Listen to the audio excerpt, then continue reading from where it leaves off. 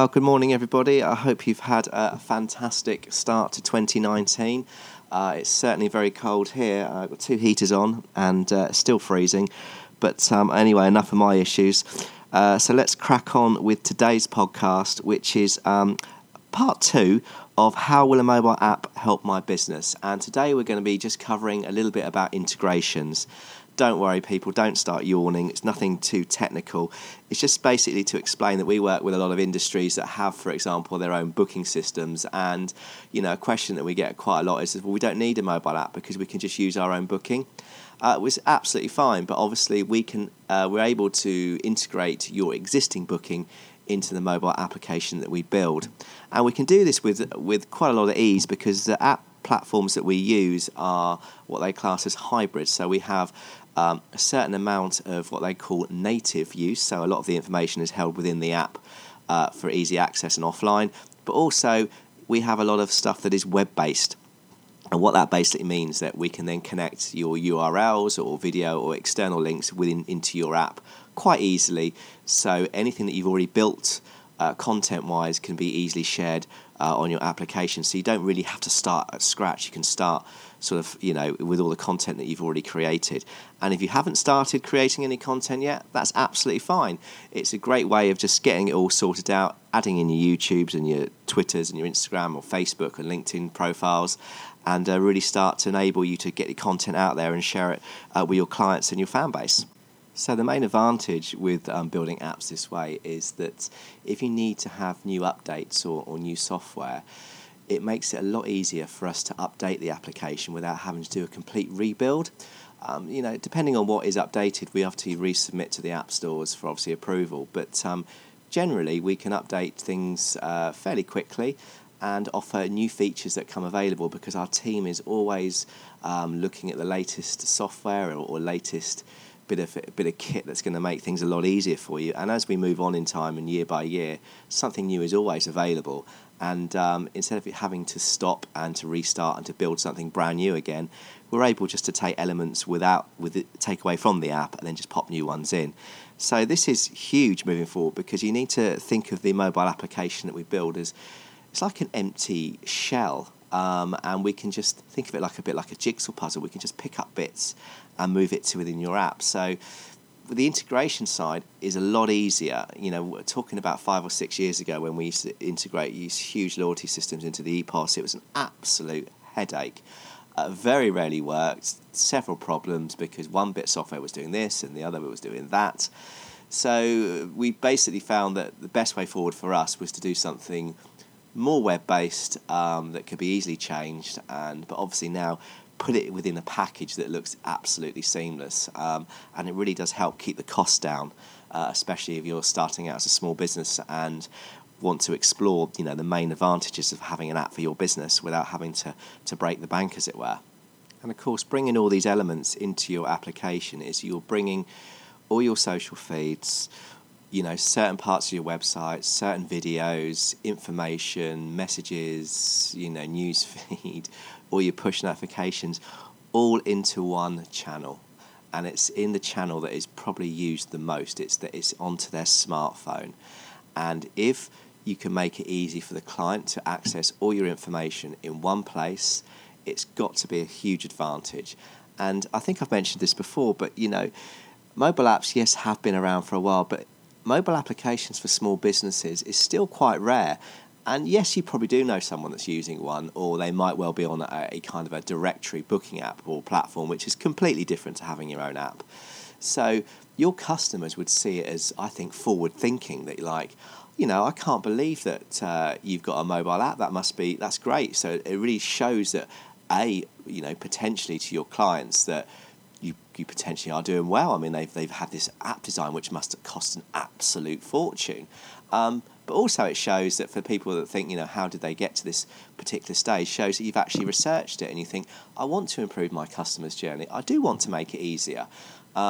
I want to get rid of my paper loyalty cards. I want it digital. I want to be able to chat to my customers. I want a community feel to the app where people can just integrate with each other and spread the word. And most importantly, they're building your particular brand. So, when a client is talking to their friends or their family, they don't just say, "Oh, you need to download this app from that company." They're saying, "You need to download so-and-so's app because it's absolutely brilliant." And of course, all you're doing is pushing the name out there and getting more recognition and making your sort of place in the marketplace much stronger, and give something for your competitors to, look at you a bit more, because you're sort of an early adopter and you're pushing forward, and we'll get them thinking, well, maybe I need to be watching what they're doing. And so it's a really, really good place to be, and it makes you feel more confident if you're doing something that's a little bit different. And especially with the feedback that you get, which is, "Oh, it's really easy to book. Have you downloaded the app? It's so cool." So it's little things like this that's going to really put a good stamp on your 2019 strategy. So, let's talk a little bit more in depth about especially the social elements to this. So when building in the social elements to the app, we tend to create a login area as well. It's not compulsory. You can make it compulsory if you wish, but we do like to give people the choice so they can have access, or they can choose to sign in with obviously their Twitters or their Facebook or their Gmail accounts, etc.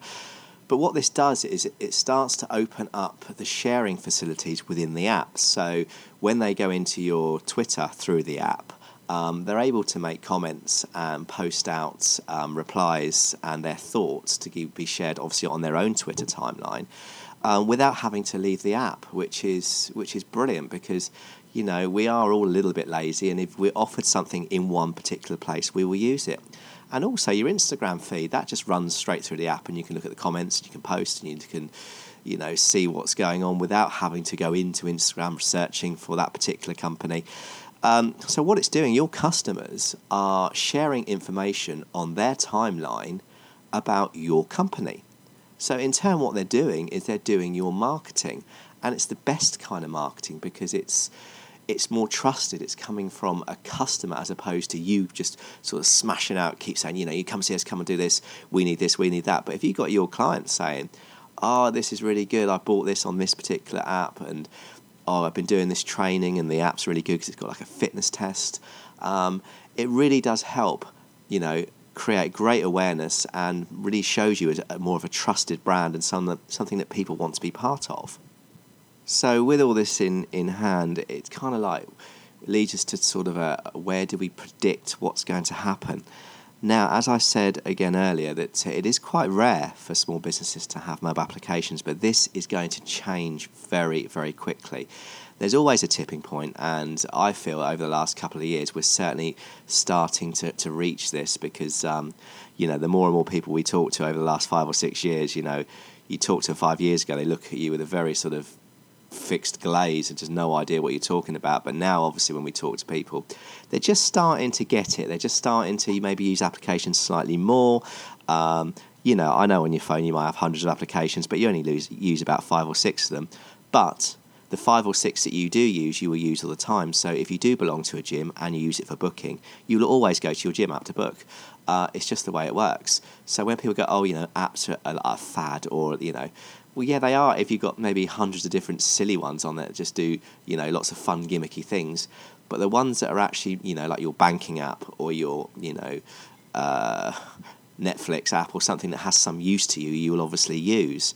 So, for example, if you're going to have your hair cut or you're going to book into your spa, the first place you're going to do is open up your app.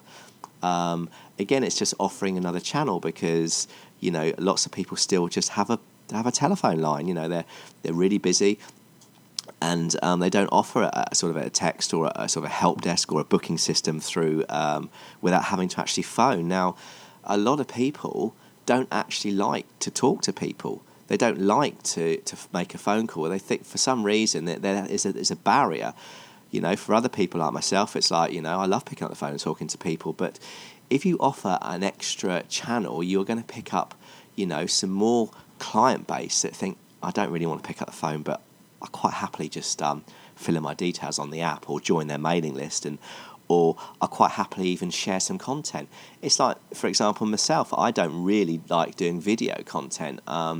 whereas my business partner is quite happy to do it. But I'm quite happy to talk on a podcast or talk on a phone, or face-to-face. I love it. I love going to meetings and talking to people. But everyone is different, so I think the more channels that you open up, but put into one sort of omni-channel, one place, you're going to attract more business and more people coming into your shop or your salon or whatever you're particularly doing at this moment in time. So that's it today. Let's wrap this up. I do try and keep it to about the 10 minutes. I think that's long enough. So what I'm trying to say is, if you have a lot of integrations going on, you have lots of complicated systems, etc., it's not as difficult as it may seem. So please get in contact with us. Anything you have or any ideas that you want to share with us, we'll happily have a look. So don't forget to check out, obviously, at Where's It App or where'sitapp.co.uk for more information. So yeah, have a great day, and we'll speak to you real soon.